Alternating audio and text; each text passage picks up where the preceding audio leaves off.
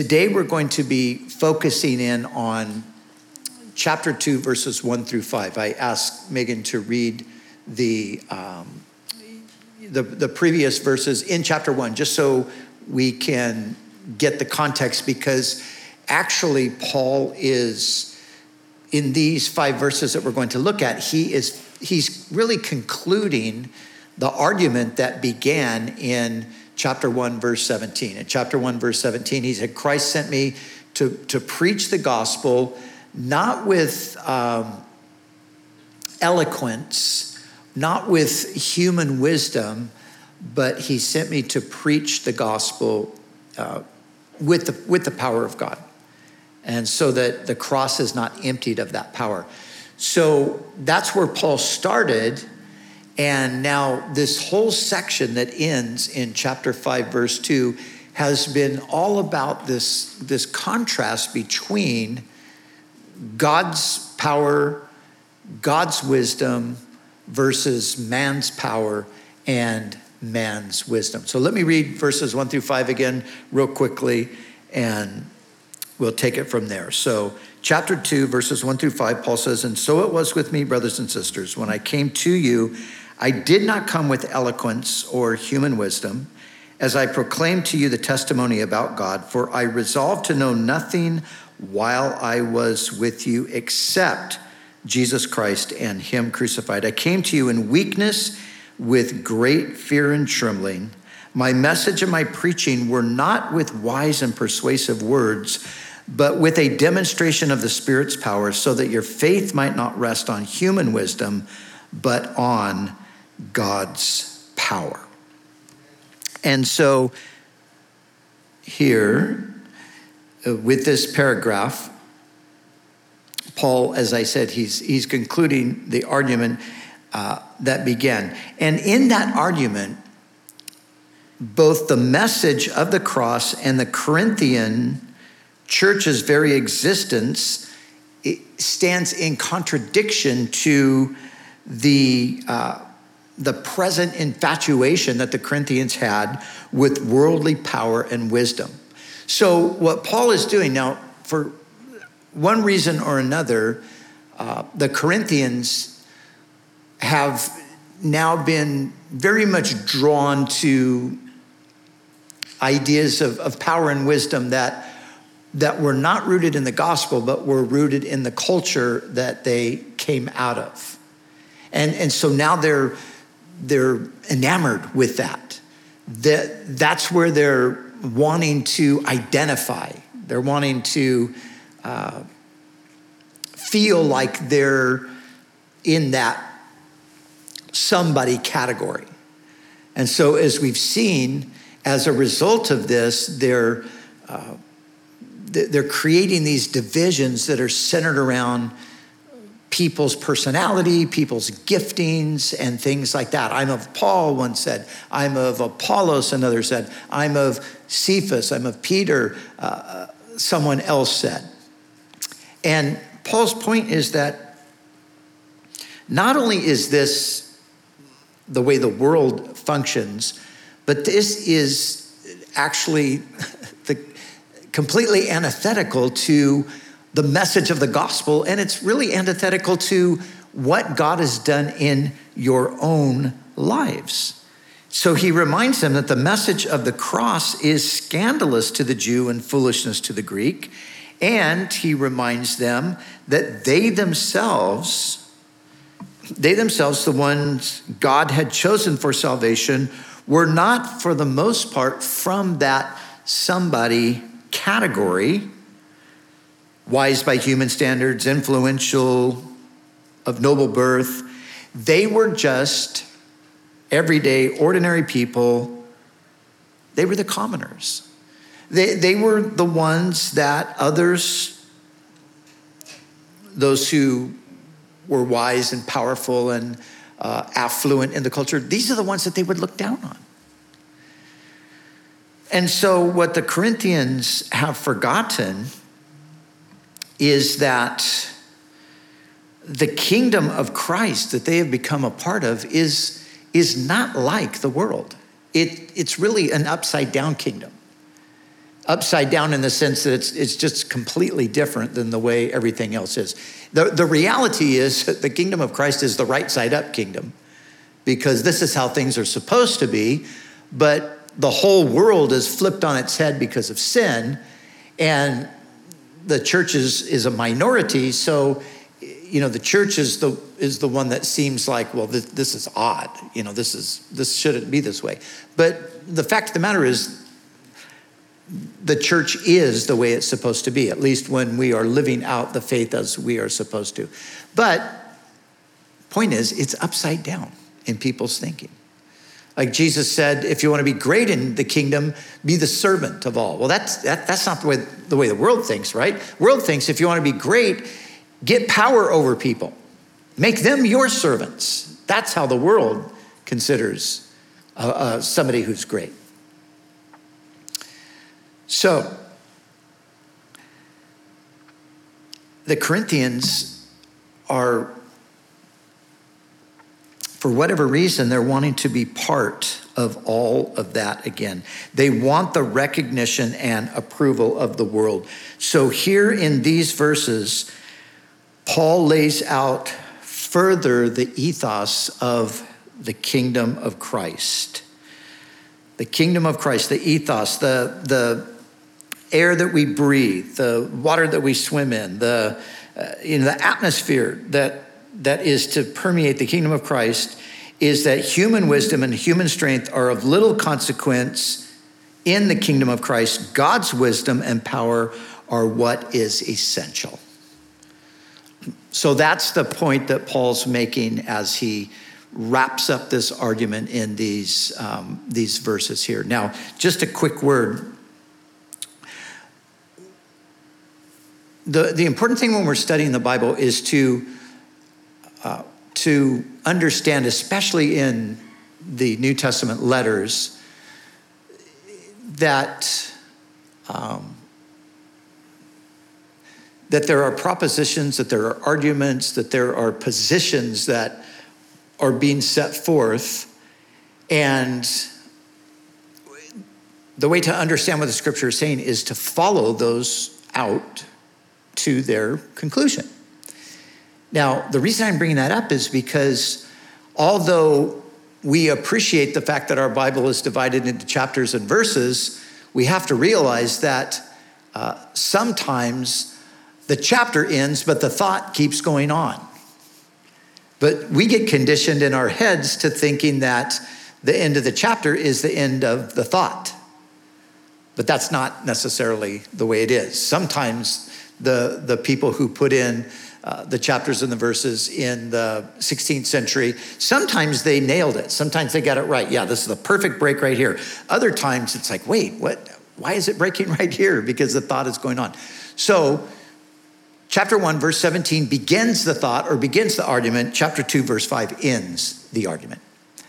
So we're coming back around to look at all that Paul has been saying here, where he's talking about the message of the cross being foolishness to those who are perishing.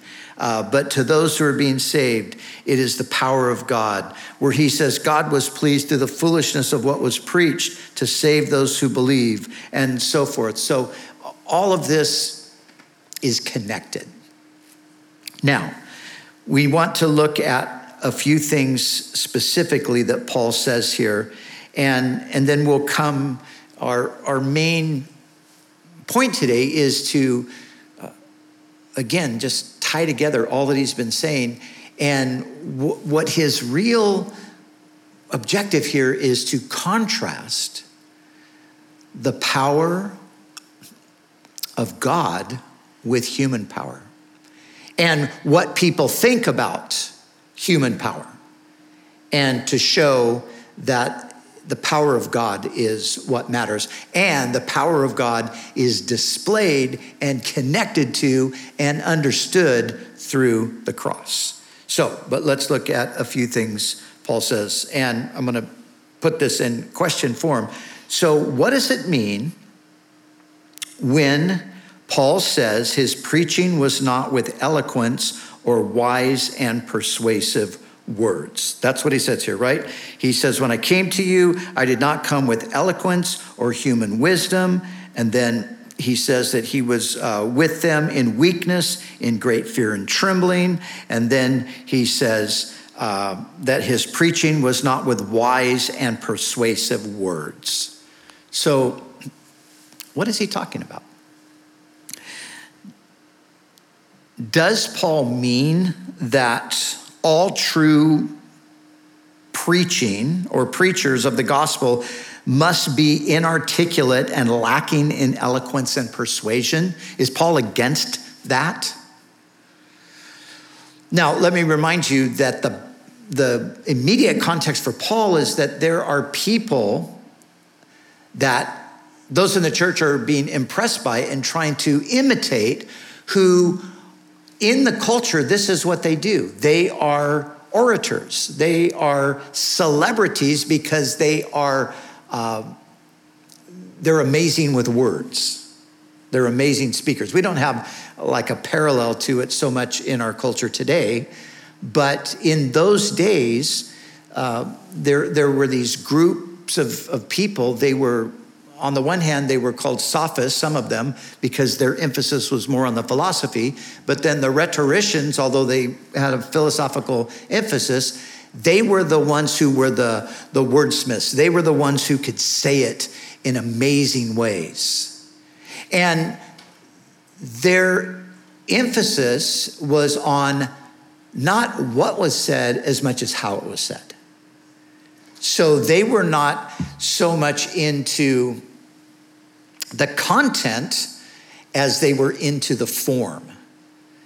And so when Paul talks about this eloquent speech and this persuasion, that's what he's talking about. He's talking about what they were doing at the time. He's not talking about somebody who is a good communicator. He's talking about what's being communicated and what the motive is for the communication. So the 16th century reformer, John Calvin, some of you have heard that name. John Calvin, even in his day, there was a misunderstanding about what Paul was actually communicating here. So he gave a beautiful response, and I want to read it to you. He said this. He said, "But what if someone in our day speaks in rather brilliant fashion and makes the teaching of the gospel sparkle with his eloquence?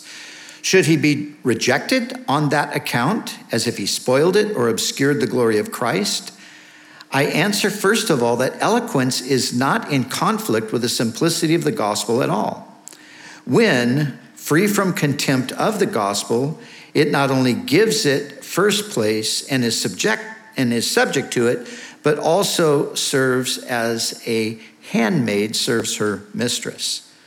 For as Augustine says," so here Calvin is quoting Augustine, and he says, Augustine said, "He who gave Peter, the fisherman, also gave Cyprian, the orator." Now, Augustine was a 4th century theologian who is probably the most famous theologian in the history of Christianity. And he's referring obviously to the Apostle Peter, and he's also referring to Cyprian, who was,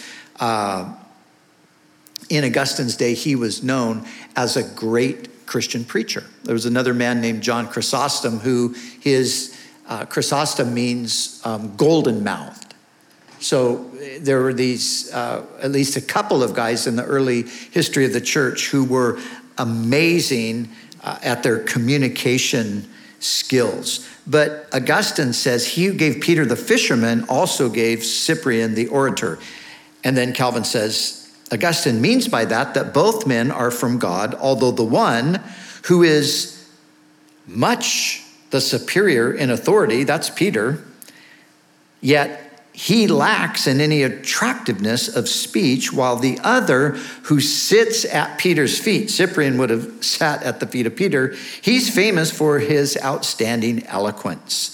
So we must not condemn or reject the kind of eloquence which does not aim at captivating people with an outward brilliancy of words, or at intoxicating them with empty delights, or at tickling their ears with its jingle, or at covering up the cross of Christ with its ostentation.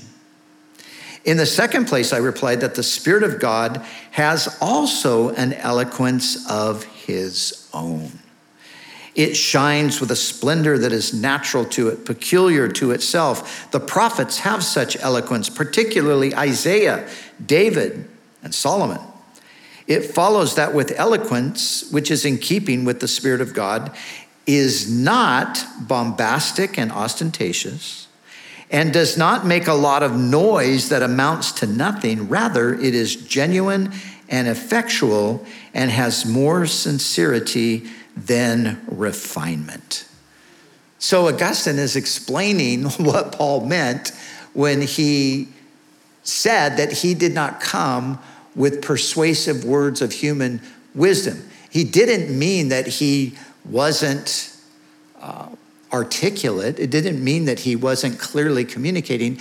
It meant that he wasn't adopting the methods and the mindset, more importantly, of those who were doing that at the time. So what Paul is condemning is preaching that is motivated by embarrassment of or contempt for the cross, or the desire to promote and glorify oneself, which was the case with the rhetoricians at the time. Paul is referring to those who love the sound of their own voice and the thoughts of their own minds more than the message of the gospel.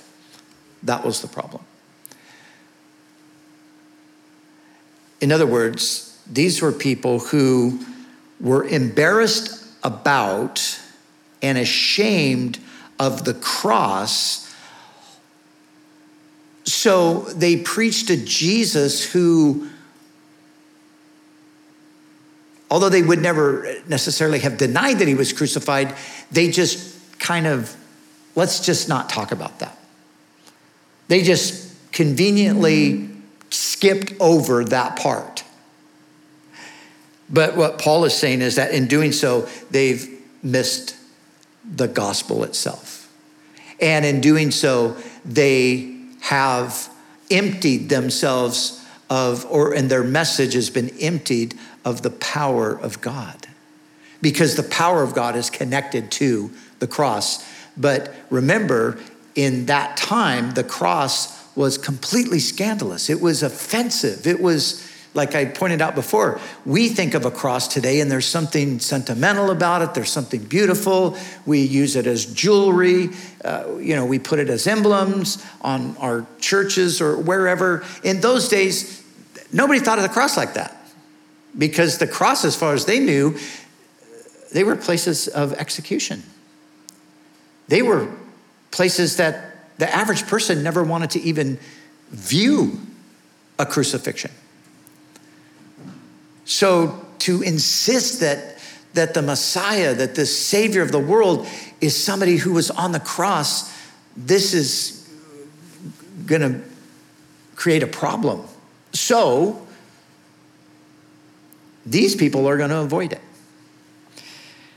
Gordon Fee, a commentator that I'm reading as I'm studying through 1 Corinthians, he said this. He says, what Paul is rejecting is not preaching, not even persuasive preaching. Rather, it is the real danger in all preaching, self-reliance. The danger lies in letting the form and content get in the way of what should be the single concern, the gospel proclaimed through human weakness, but accompanied by the powerful work of the Spirit, so that lives are changed through a divine human encounter. So that's the issue here. Now, like I said, there isn't an exact parallel today. I'm thinking in the realm of the church. How do we take what Paul is saying to the Corinthians then? Where do we see this happening in the realm of the church where we might say like, oh, wow, okay, that we need to avoid that. Well, where we're going to see it in the church today is, again, it's going to be where a message is preached and maybe there's a strong personality, maybe there's a charismatic personality, maybe there's a person who is just a wizard with words, but the cross is going to be conspicuously absent. We're not going to talk about that. That's offensive. The cross is still as offensive today as it's ever been. Cheryl reminded me of this after first service. She said, remember when we used to get those invites to church this is back when we were living down in North San Diego County years ago. But we used to get these invitations to church. Some church would come into town, start up new, and then they'd do a mail out, and they would invite you to come to their service. And there 2 or 3 different churches did this, and we would get the thing in the post. But they said things like this, come to our relaxed service. It's going to be casual. You're going to feel really comfortable. You won't ever be made to feel guilty. You won't hear anything that's going to be offensive. It's going to be a feel-good message. And we're going to teach you principles on how to succeed in life and how to have a better marriage and how to manage your finances and, all of this kind of stuff. And it's almost like every new church that started, they had the same template. They just, got a different color of paper, and then they mailed it out to all the churches in the area. But what they were assuring everybody was, hey, come out to our church. It's going to be fun. It's going to be exciting.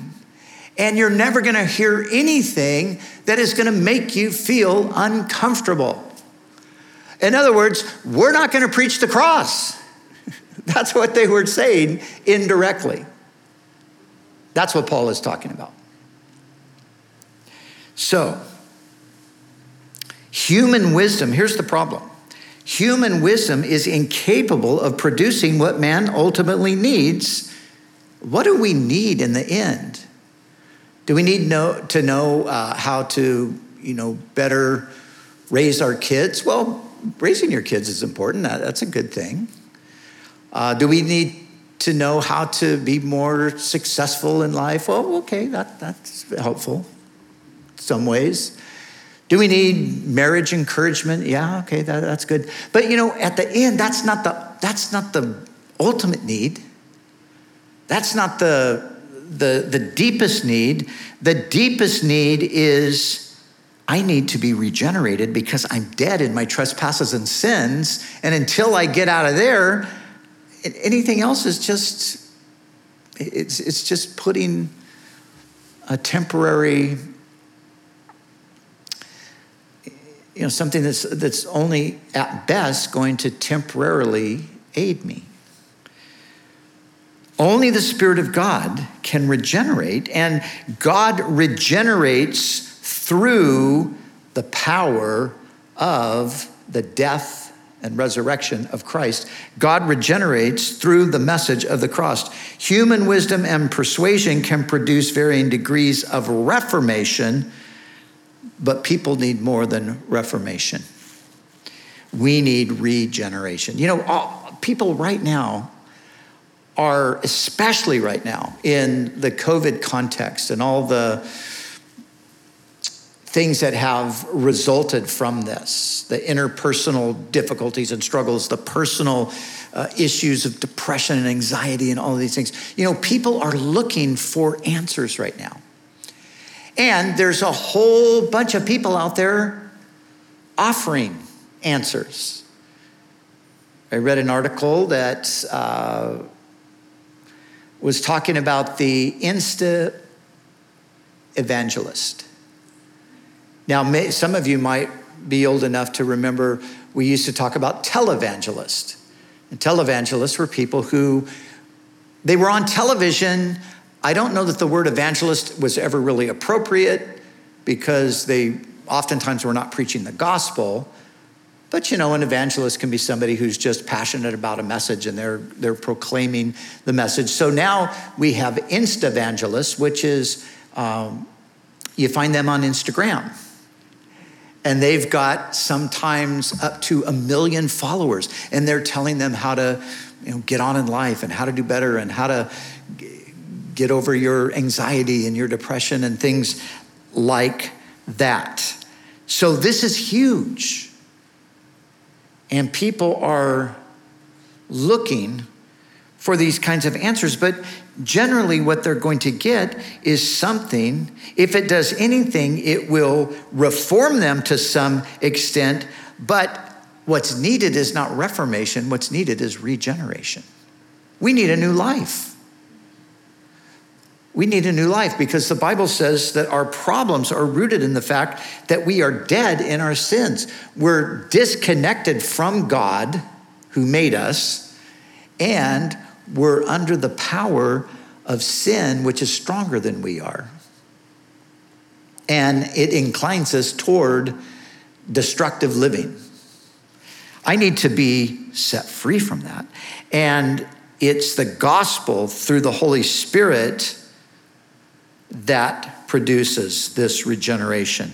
So when the cross, here's the point that Paul's making. When the cross is held in contempt, or man's glory is the motive behind preaching, or even when self-reliance is the underlying factor, the Spirit is absent and the cross is emptied of its power. So the people who think like, I'm going to do everybody a favor by not offending anybody, by not talking about this controversial thing like the cross, and that's how I'm going to help somebody, they're fooling themselves. But a lot of times that's really not even the motive. The motive is, I'm going to get more people following me. I'm going to get more people supporting me. I'm going to get more people giving to me, so I can build myself up on the backs of everybody else. Now, Calvin referred to it. Another quote I read referred to it, and here it is again. When the cross is held in contempt. What does that mean? There are preachers today who hold the cross in contempt, meaning that they're ashamed of it. They're embarrassed by it. How did this ever get into the message? You know, there are people today who are part of the evangelical world, who are recognized in certain places as evangelical leaders, who look at the cross, and when I'm talking about the cross, I'm talking about God sending his son to die for our sins, to die in our place. That's the message of the cross, right? There are preachers that hold that whole idea in contempt. They deny that's really the message. And I can think of one particular British preacher who says that the idea that God sent his son into the world to die for our sin, that is tantamount to cosmic child abuse. That's how he refers to it, cosmic child abuse. So for him, the cross is not part of the message. The message is just God loves you. God loves you. And the cross, all the cross is doing, on the cross, Jesus wasn't paying for sin. On the cross, Jesus was just showing everybody how much God loved them. So we can see that these things are relevant today. This wasn't just an issue in the first century. Now, a couple of things before we come to our conclusion. What did Paul mean? Because he says here that he resolved to not know anything among them except Christ and him crucified. That was Paul's resolve. So what did he mean by that? Well, he did not mean that he would not talk about anything except the cross. So for Paul, the cross was the center. It was the core of everything else. Paul's not saying that he's only gonna, his message is just, this one sentence, Christ crucified. Christ crucified. But what he's actually saying is that although Christ crucified is scandalous to the Jews and madness to the Greeks, that he himself would never dismiss, downplay, or in any way seek to obscure the fact that Christ was crucified. So for Paul, the cross was front and center, even though it was scandalous to the Jews. Now, listen, I've preached a long time, and I've been in places where I have been tempted in my own mind at times to hold back on things. man, if you say that right now, you're going to lose everybody. If you say that right now, you're going to offend everybody. I remember preaching on the streets of New York City the week after 9/11. And there were literally hundreds of people on the streets. And we were there gathered in Union Square. And I mean, it was just a surreal situation. And I remember standing there and speaking to this crowd. And as I'm speaking to the crowd about Jesus, the devil is shouting in my ear, don't say that. Don't talk about that cross. Don't talk about that. You're going to lose everybody if you do that. That's a real thing. The devil knows that the cross is where the power is. That's why he doesn't want it to be preached. And those temptations are with us today. And some people just say, well, this message is too harsh. It's too offensive. A few years ago, a song that was written by the Gettys, a song that we have sung quite often, there's a lyric in there that talks about, this idea of Christ dying for our sins, paying the penalty, and bearing in himself the judgment that was due to our sins. And many churches refuse to sing that verse in the song. And they even wrote to the author, Keith Getty. Keith told me this personally. They wrote to him requesting, because they wanted to take the song and they wanted to put it in their church hymnal. They wrote to him requesting that they could still put the song in, even though they were going to omit that particular sentence, because it was offensive, because it made it sound like we're really sinners and we should have died on a cross. And Keith said, well, I'm sorry, that's the way that is the song. It's not only the way I wrote it, it's what I believe the Bible says. So no, you cannot use my song if you're going to use it that way. But the point is, the offense of the cross remains. So what Paul is saying is that he's never going to do that. He's never going to dismiss it. He's never going to downplay it. He's never going to obscure the message. What Paul says when he says that he determined or resolved to know nothing among them except Christ crucified, he meant that the cross would be central, the central point of his gospel. And that is the biblical picture, of course. And that's what Paul is saying here to the Corinthians. Now, as I said, this pressure or temptation to dismiss or minimize the significance of the cross is still with us today. So there are people today that are very happy for you to believe in Jesus, the Jesus who is just a good moral teacher. There is a Jesus that fits into the culture. He's a good moral teacher. He's a spiritually enlightened person. He might even be in the category of a miracle worker. He might even be a prophet. That Jesus is not offensive. And you can get a following. You can get people to buy in and to listen in to a message about this Jesus. But the cross is never a part of this Jesus's experience. And for those who proclaim this kind of a Jesus, in their view, the cross is either a tragic mishap or a moral atrocity. Now, really quickly, I want to give you an example. So atonement means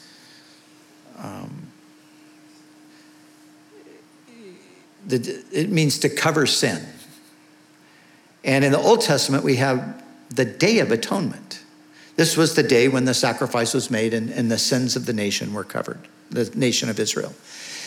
Now, we come into the New Testament, and Jesus becomes the one who, his blood atones for our sins. His blood covers our sins.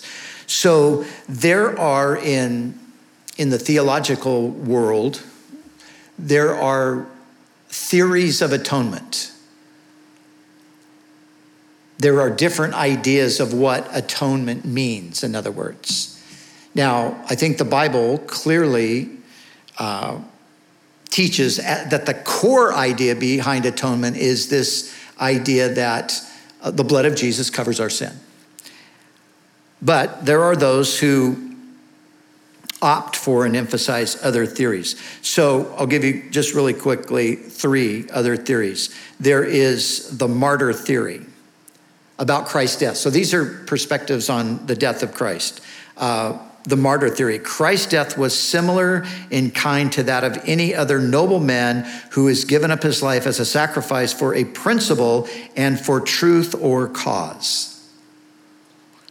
So when a person who embraces the martyr theory thinks about the cross, they think of, well, this, the cross was tragic, but Jesus so believed in his mission, he was a martyr for the mission. He was a martyr for the cause. And so he then becomes an inspiration to us to be devoted to the cause, to the point that we would even give up our lives. Then there is the moral example theory. Christ's death has an influence upon mankind for moral improvement. The example of his suffering ought to soften human hearts and to help people reform and to better their condition. So again, this is the lens through which some people see the atonement. Well, Jesus set for us a good example. He was selfless. He gave up himself. And so we should all be selfless. We should all give of ourselves. We should give up our rights for others and so forth. And then thirdly, there is the love of God theory. Christ died to show people how much God loved them and to reveal a God of love. So on the cross, to the love of God theory people of the atonement, I said that backward maybe, but anyway, you know what I'm saying. The love of God people is like, look at the cross. This just shows us how much God loved us. Now, there is some truth to that, obviously, right? But here's the problem. All of these views leave out one essential element, and that is that atonement is Christ's death being first and foremost to save us from sin and judgment. See, that's called penal substitutionary atonement. So there's a penalty, and because we could not pay the penalty, a substitute, Jesus, paid the penalty that we owed. He paid the debt that we owed. That is missing from all of these theories. And this is the offensive thing. This is the offense of the cross that Paul talks about in writing to the Galatians, for example. But the cross tells us that we are lawless, guilty rebels who deserve to be banished forever from God's presence. That's what the cross is saying. That's why it's so offensive. But the cross is saying something else simultaneously. This is the interesting thing about the cross. It tells us that because Jesus is dying the death that we should die. It tells us that, but it also tells us that God loved us so deeply, even in our lost and rebellious state, that he sent his son to rescue us by paying the penalty for our crimes. So the cross is a message of our guilt and culpability and condemnation, but it's a message of God's love and grace and mercy all at the same time. Now, the stumbling block of the cross for the religious, for the moralist, for the philanthropist, the cross is a stumbling block because it says you can't work your way into favor with God. It is foolishness to the philosophers, the intellectuals, the thinkers, because it says you can't reason your way into favor with God. You see, what the cross says is this: the only thing one can do to gain God's favor is to believe, to put your personal trust in his one and only Son, Jesus Christ. That's the message of the cross. So it says, sorry, there's nothing you can do to remedy your situation. There's no reformation that can reform you to the extent that is needed. You have to have a new birth. You have to have a new life. You have to have your sins forgiven, and that happens through the cross. Now, Paul says that he kept the cross front and center for this reason. Look at the very last verse here, verse 5. He says, so that your faith might not rest on human wisdom, but on God's power. Now, the question among Bible commentators and theologians is, what is Paul talking about? Because he's talking about he came in the demonstration of the Spirit and power. What is he referring to there? What is this power that he's talking about? Now, Paul,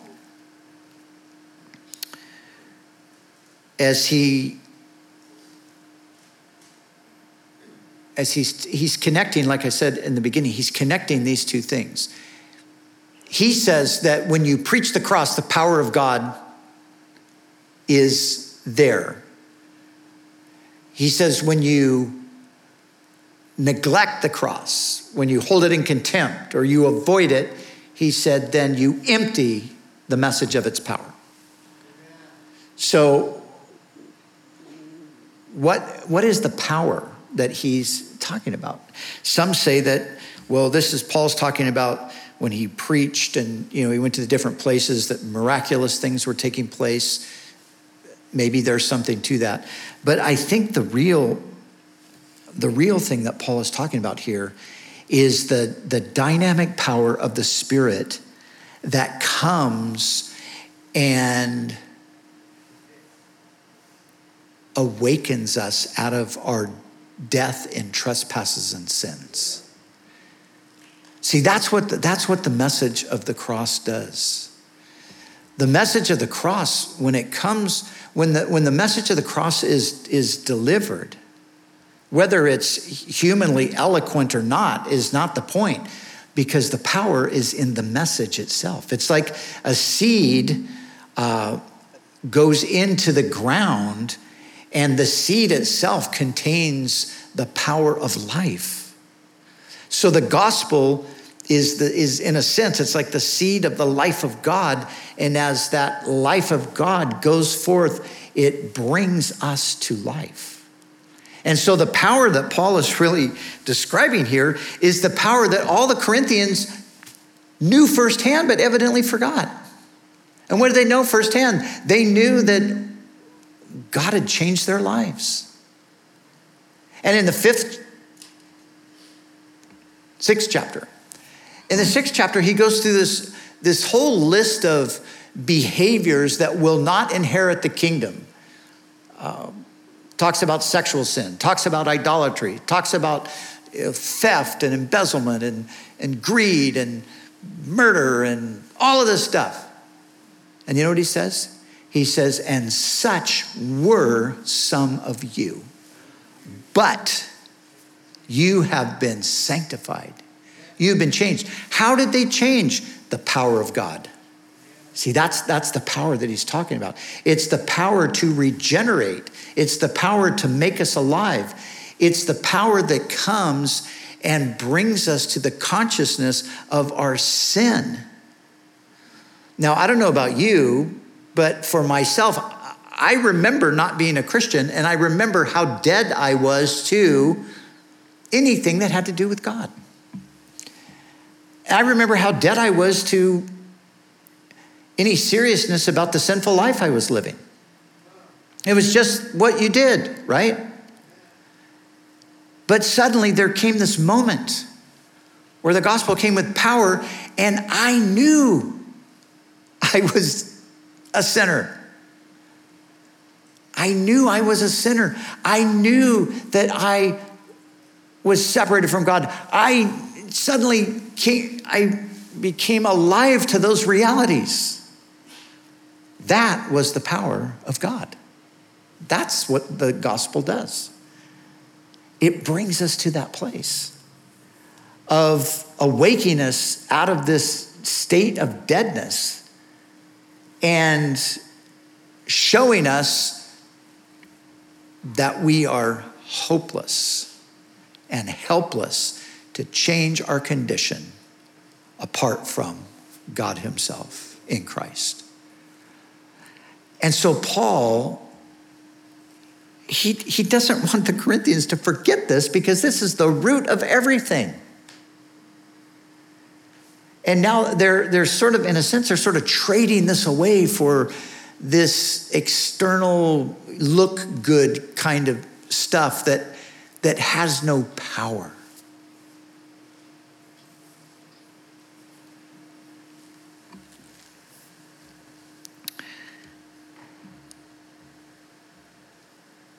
The message of Jesus Christ and him crucified and him raised from the dead is the most powerful message in the universe. It has the power to raise you from the dead and to give you eternal life. It's so amazing. It's such an amazing thing. And you know, sometimes as a preacher, sometimes I have found myself at times preaching and thinking in my own mind how simple this is. Gosh, oh Lord, how is this ever gonna do anything? You know, it's just like, and you know, sometimes even when you're preaching it, you're like the kind of passion and everything that should be there because you're preaching the greatest message in the world. For whatever reason, that's not really with you at the moment. And in your mind, you're just thinking, how is this gonna do anything? But then what happens is somebody comes up and says, hey, can I tell you the story? You were preaching this one time and you said this, and I knew I needed Christ, and I gave him my life. And then they go on to tell you about who they were and what they were doing and how radically God has transformed them. And you're looking at them like, well, you sure look transformed. and you're like, wow, how does that happen? Happens through the power of God. The power of God. I don't know how many of you ever had the opportunity to hear Billy Graham preach, but I remember hearing Billy preach on a number of occasions, not in person, but I would watch his sermons and things. And I remember the thing that always just struck me so deeply about Billy was, on the one hand, the utter simplicity of his message, and on the other hand, the power of his message. And I'll never forget, I think it was back in the 80s, or maybe it was the early 90s or something, but there was this moment, and you know, Billy's quite old at this time, and this is one of the last crusades he did, and it was the one where, because they used the internet, it was like the largest audience in his entire preaching ministry. And here's a guy who preached to 1 million people live, not on the internet, but they were there. But I remember there was all this buildup to this event. People were praying, and you know, this is going to be the greatest evangelistic effort in all of history. And I remember all of this, and I remember just waiting for that day, like, man, this is going to come, and I want to hear what he says. And I'll never forget listening to that message.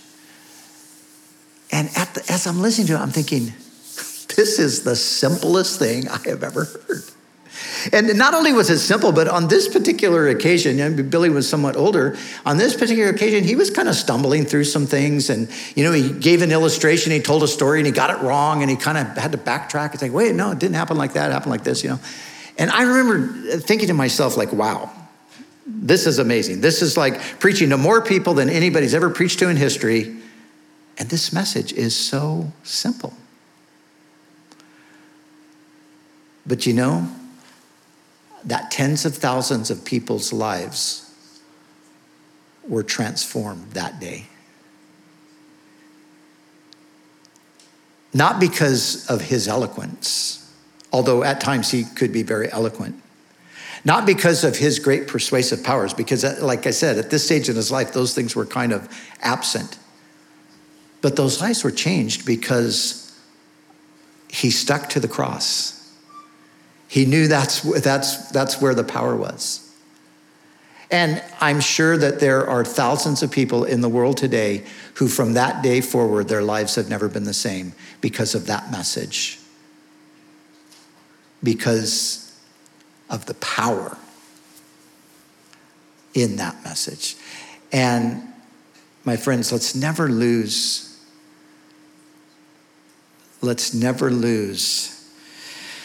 that understanding. It's not human wisdom. It's not eloquence. God's ways are different than man's ways. And God's power is not dependent on your power. And God's wisdom is not dependent on your wisdom or my wisdom. It is independent of us. And sometimes we can get hung up on, I can get hung up on, oh gosh, I don't know, I didn't really say that. Oh, I wish I would. I can't tell you how many regrets I've had after preaching, thinking, oh, if I only would have said this, if I should have said it this way, oh, why didn't I say it like that? And sometimes you just go, okay, forget it, never mind, Lord. It's really not up to me anyway, it's up to you. So, do we want to be eloquent and persuasive? Yes, as much as we can. But we recognize in the end that that's not the thing.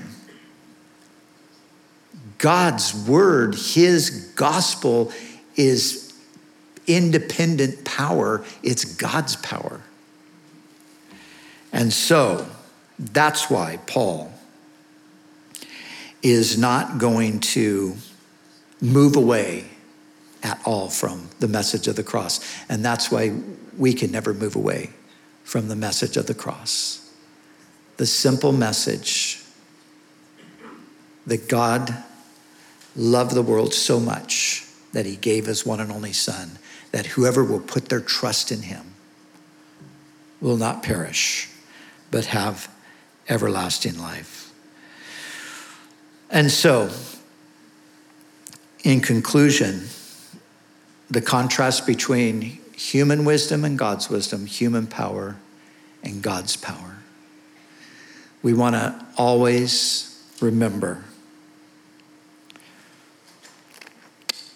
that, as Paul so beautifully put it here, I love this part.